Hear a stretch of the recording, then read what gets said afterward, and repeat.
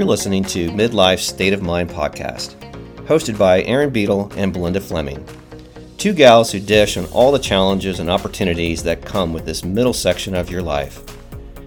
Each episode, you'll find yourself going between laughter and tears as they cover all the topics you need to know about midlife.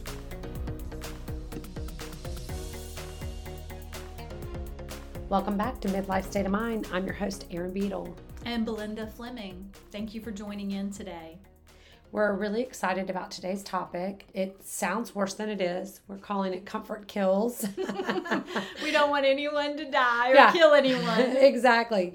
Don't die and don't murder anyone. No, we wanted to talk today about this idea of, I've been calling it Comfort Kills, Belinda's been calling it a comfort crisis. And basically it's this idea that when you're comfortable all the time, it leads to a decline in your physical, mental, and emotional health. Modern society has gotten to be so weak. We get annoyed by rain. We get annoyed by heat. We get annoyed when it's too cold, too hot. We are inconvenienced when our plane is late or when we have to sit in traffic. All of these little minor inconveniences that just disrupt our comfort. Mm. And some people are more vocal about being uncomfortable than others. And actually, it's preferences that cause the suffering. When you are hung up on all of your preferences, you cannot be a happy person. You really can't be. You are at the mercy and the whim of every single preference that you have. So I've been reading and following someone that I enjoy. His name is Michael Easter, and I can relate to his philosophy of this comfort crisis. And he actually has a book, and that's what it's called, Comfort Crisis, Embracing Discomfort to Reclaim Your Wild, Happy, and Healthy Self. And he states that in many ways we're more comfortable than ever before,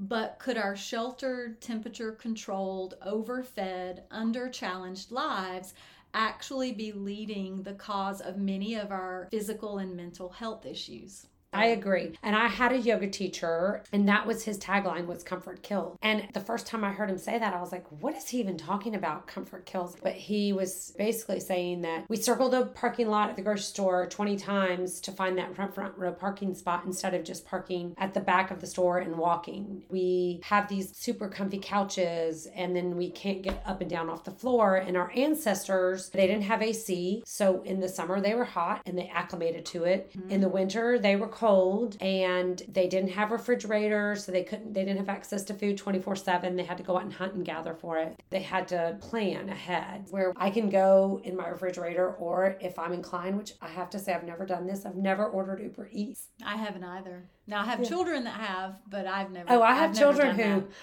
I have one who shall remain nameless, who just uses Uber Eats like his. I'm like, dude, can you imagine what you could do with that money if you just invested that amount of money? Right? I'm too cheap to order Uber Eats. I'm like, either I'm gonna make something at home, or I'm gonna go and sit in a restaurant and have a meal. Well, modern comforts and conveniences are definitely tied to some of our society's most problematic issues: obesity, chronic disease, depression, and honestly just a lack of meaning and purpose in your life if you're constantly basically dialed into temperature of 72 degrees, dialed into being in the comfort of your own home. Pandemic didn't help with that, right? When we were all homebound. It might have helped with us to entertain the idea of boredom, and because of boredom, when boredom sets in, that's actually not a good or a bad thing. It's very neutral, but it propels you hopefully to do something productive. And a lot of people in pandemic got really creative. Yes. They learned how to make bread. They did house projects that they had been putting off forever. They maybe took up painting again because the construction industry boomed because of DIY projects and home improvement. Well, and I know that I think everyone learned how to make sourdough bread. And boredom is great. I used to tell my kids when they would say they were bored, find something to do, make something. We have a cabinet full of art supplies, every game you can imagine. Find something to fill that time. And having a little bit of boredom causes kids to get creative, I think, where you're not scheduled every moment of the time. If you can pull them away from their telephones, their cell Well, phones. we had an age that before they could get phones, they had to be going into 9th grade to get a phone in our family. And that was a good good thing, because the longer you can delay that, the better you have for them to actually be creative with their downtime. Well, and be engaged. And I do find myself sometimes getting on my phone and scrolling aimlessly. And it's just a lazy habit that we get into when we are feeling bored, but it is not a good habit. No, because it's instant gratification. You're getting stimulated by external things rather than getting stimulated by internal things. Well, you're watching someone probably do something very physical, and in your mind, you're on that journey with them, but you haven't left your house. That's not a good thing. Right. It's just like remember back in the day when you would watch those roller coaster videos and you would even feel it in your stomach and it felt like you were on the roller coaster?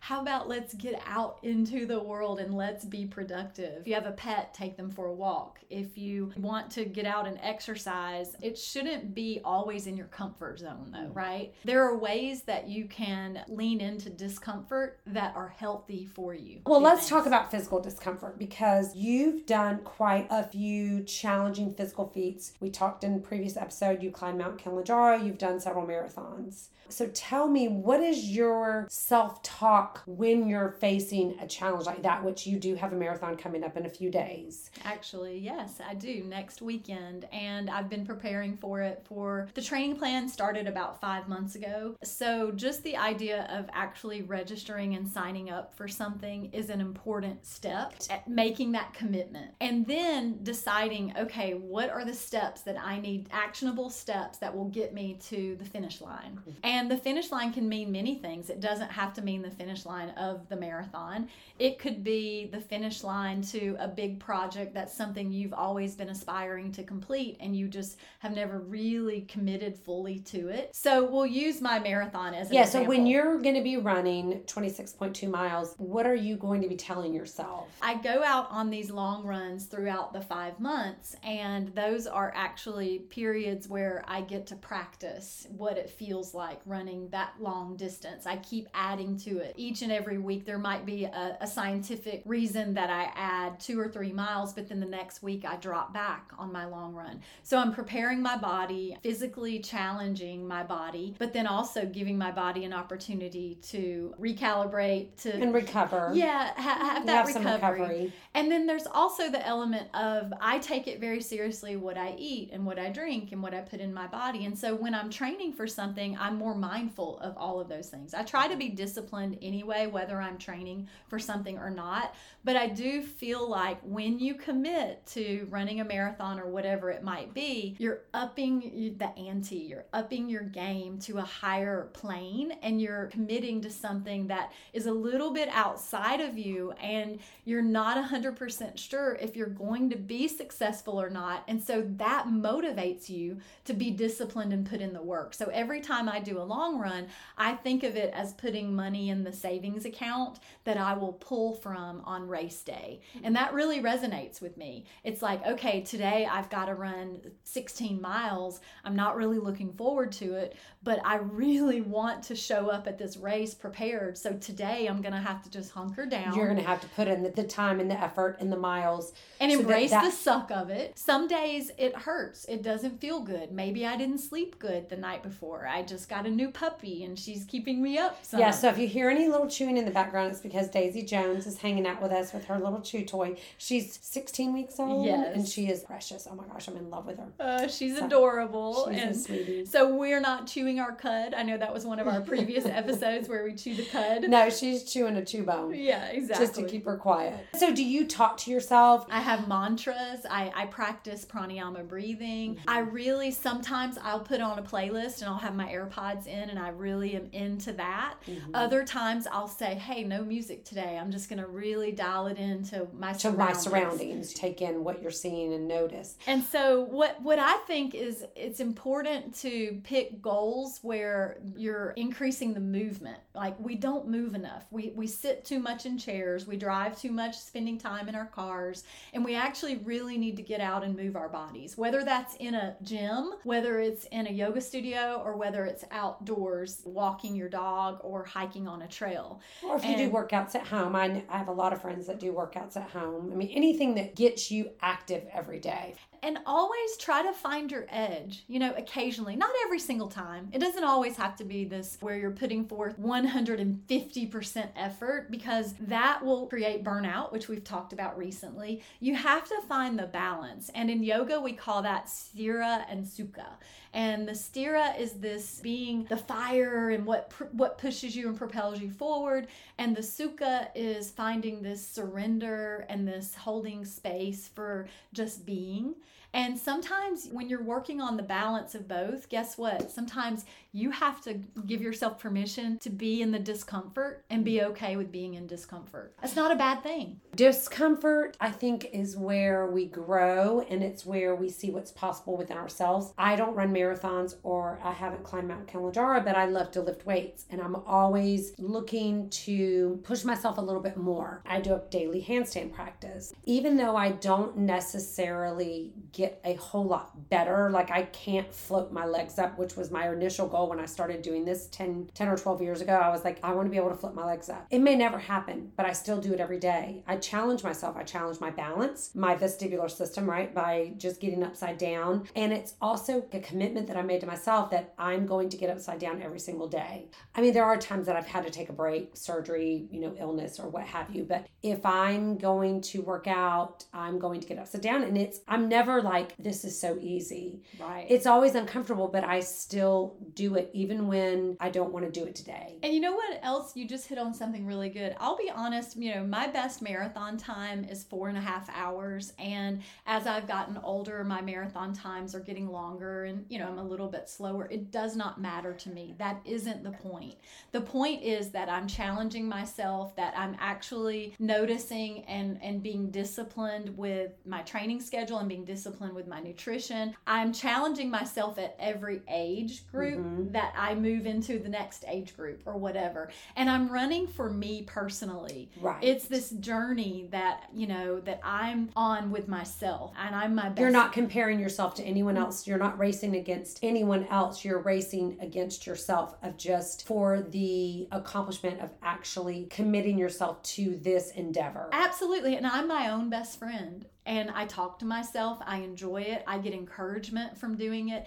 It really doesn't matter how fast or how slow that I am. It's that I feel empowered when I do it. Right. And I feel resilient. And I realize that this life is challenging. And everything about life, nothing comes easy. And if it's easy, then maybe you're doing it wrong, because everything shouldn't feel so comfortable and be so easy in your life. It might mean that you're very complacent and that you aren't, I think it's important to expand your edges. And I think it's important to experience what your relationship with being uncomfortable or discomfort or having to push yourself a little bit more to get to the next step or the next level. Or, we talk about touchstones in life, right? And sometimes we can look back and we can see that what we thought was the hardest thing ever got us to the next best thing that we couldn't see. But if you keep showing up and you keep doing the handstands and you keep doing the long runs and you do all these things, you're going to be stronger because of it. And we don't know what's coming down the pipe tomorrow. We don't know what life has in store for us. And so I think it's really important that you get up every single day and that you're committed to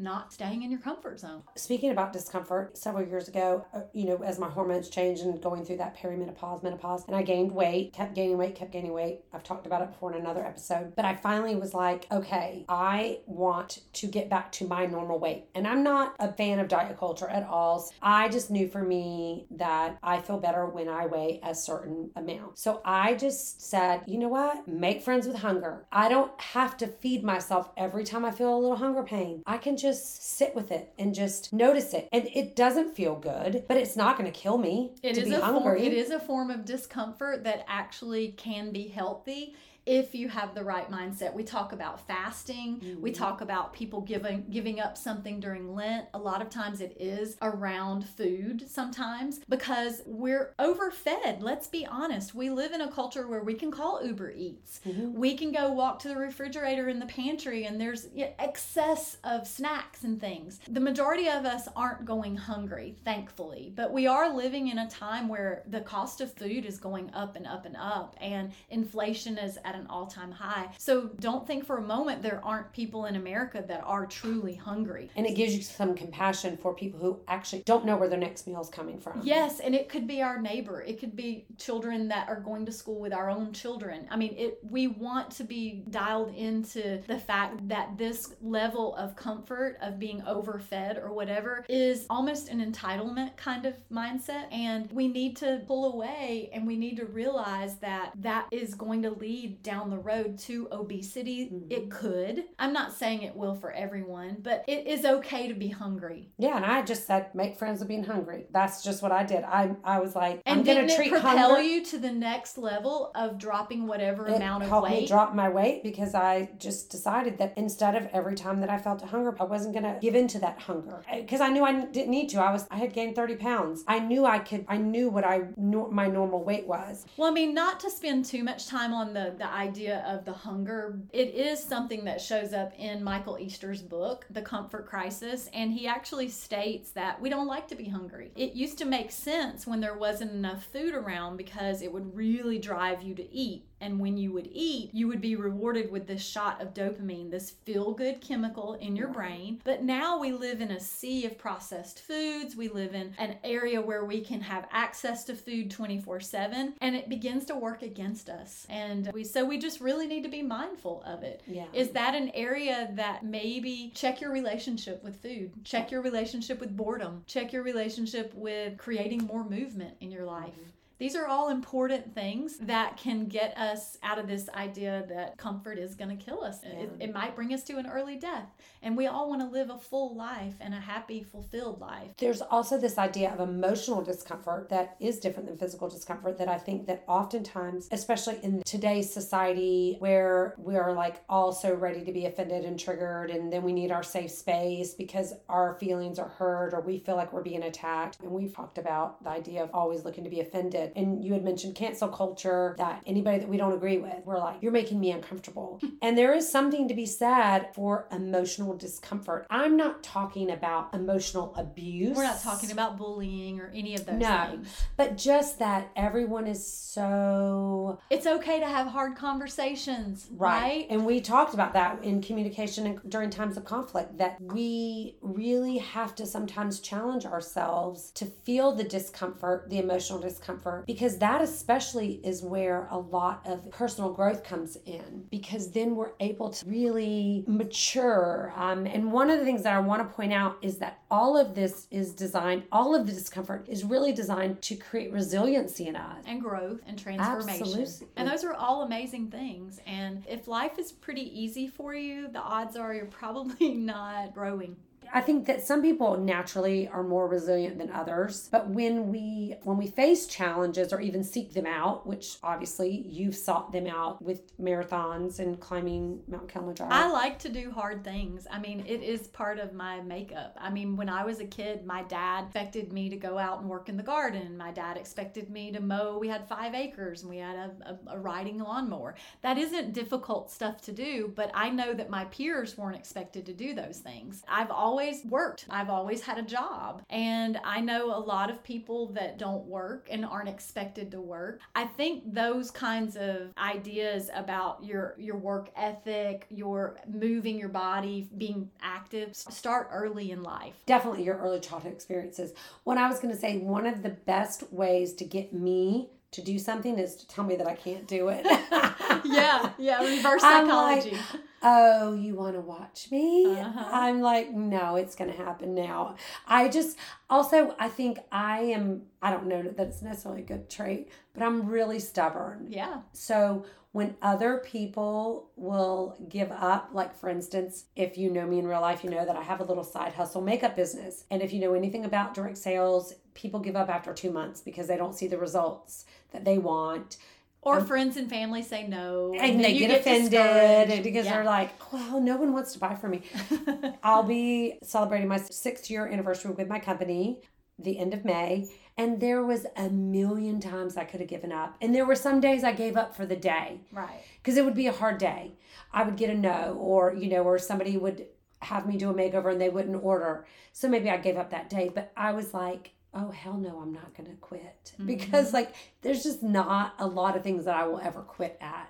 And it's one of the reasons why I say Jeff and I have been married for almost 33 years, because we say we're both just too stubborn to give up. Throw in the towel. Yeah. And so many years have been invested, right? You're not going to walk away from that. No.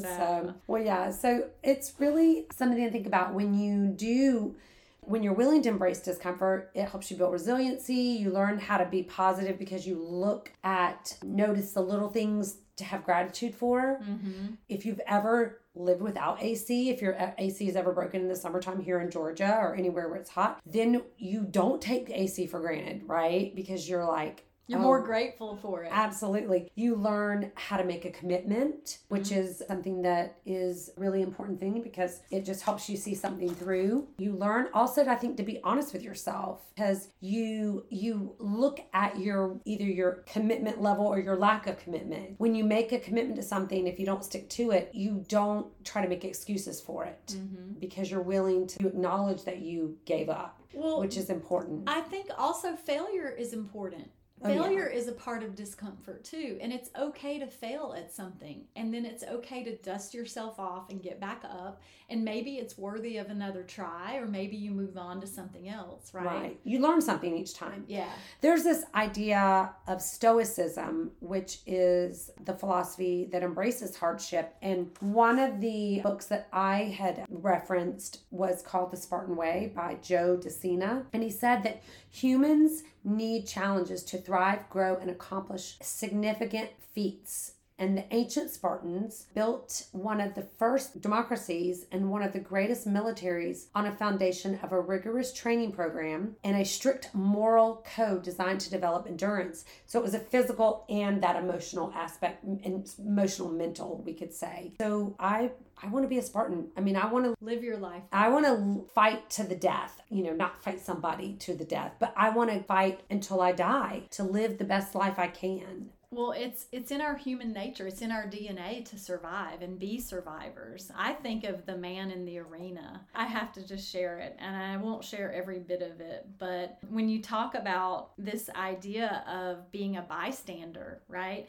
We're not going to listen to the people that are the naysayers and that aren't even living, they're living by default, or they're sitting on the sidelines. And it's almost like when you're bored and you tune in to, say, YouTube or videos, and you're just watching these people do all these adventurous things, but then it's, why aren't you out there doing that? Like an armchair quarterback. Yeah, why aren't you out there doing that? We're missing the mark if we are not dropping in and being physically connected to our bodies, physically connected to the emotional stimulation of putting yourself outside of your comfort zone. It's not the critic who counts, and not the man who, let me find it. It's not the critic who counts, not the man who points out how the strong man stumbles, or where the doer of deeds could have done them better. The credit belongs to the man who is actually in the arena, whose face is marred by dust and sweat and blood, who strives valiantly, who errs, who comes short again and again, because there's no effort without error and shortcoming, but who does actually strive to do the deeds, who knows great enthusiasms, the great devotions, who spends himself in a worthy cause, who at the best knows in the end of the triumph of high achievement, and who at the worst, if he fails, at least fails while daring greatly. So that is his place.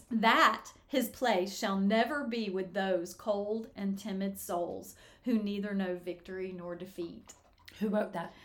Theodore Roosevelt. Teddy Roosevelt. Those are wise words. Well, I think we'll end on that. That was a great way to end. I happen to love that. I've read it before, and I'm so glad that you thought of it because I didn't think of it. It's powerful. It's very powerful. The man in the arena. So hopefully you guys, our listeners, are getting in the arena. Follow us on all the socials. You know where to find us. Midlife State of Mind Podcast on Facebook and IG. And if you go to our website, midlifestateofmindpodcast.com, learn more about our upcoming retreat. Thank you. Thanks for listening. Bye. This has been an E Squared production.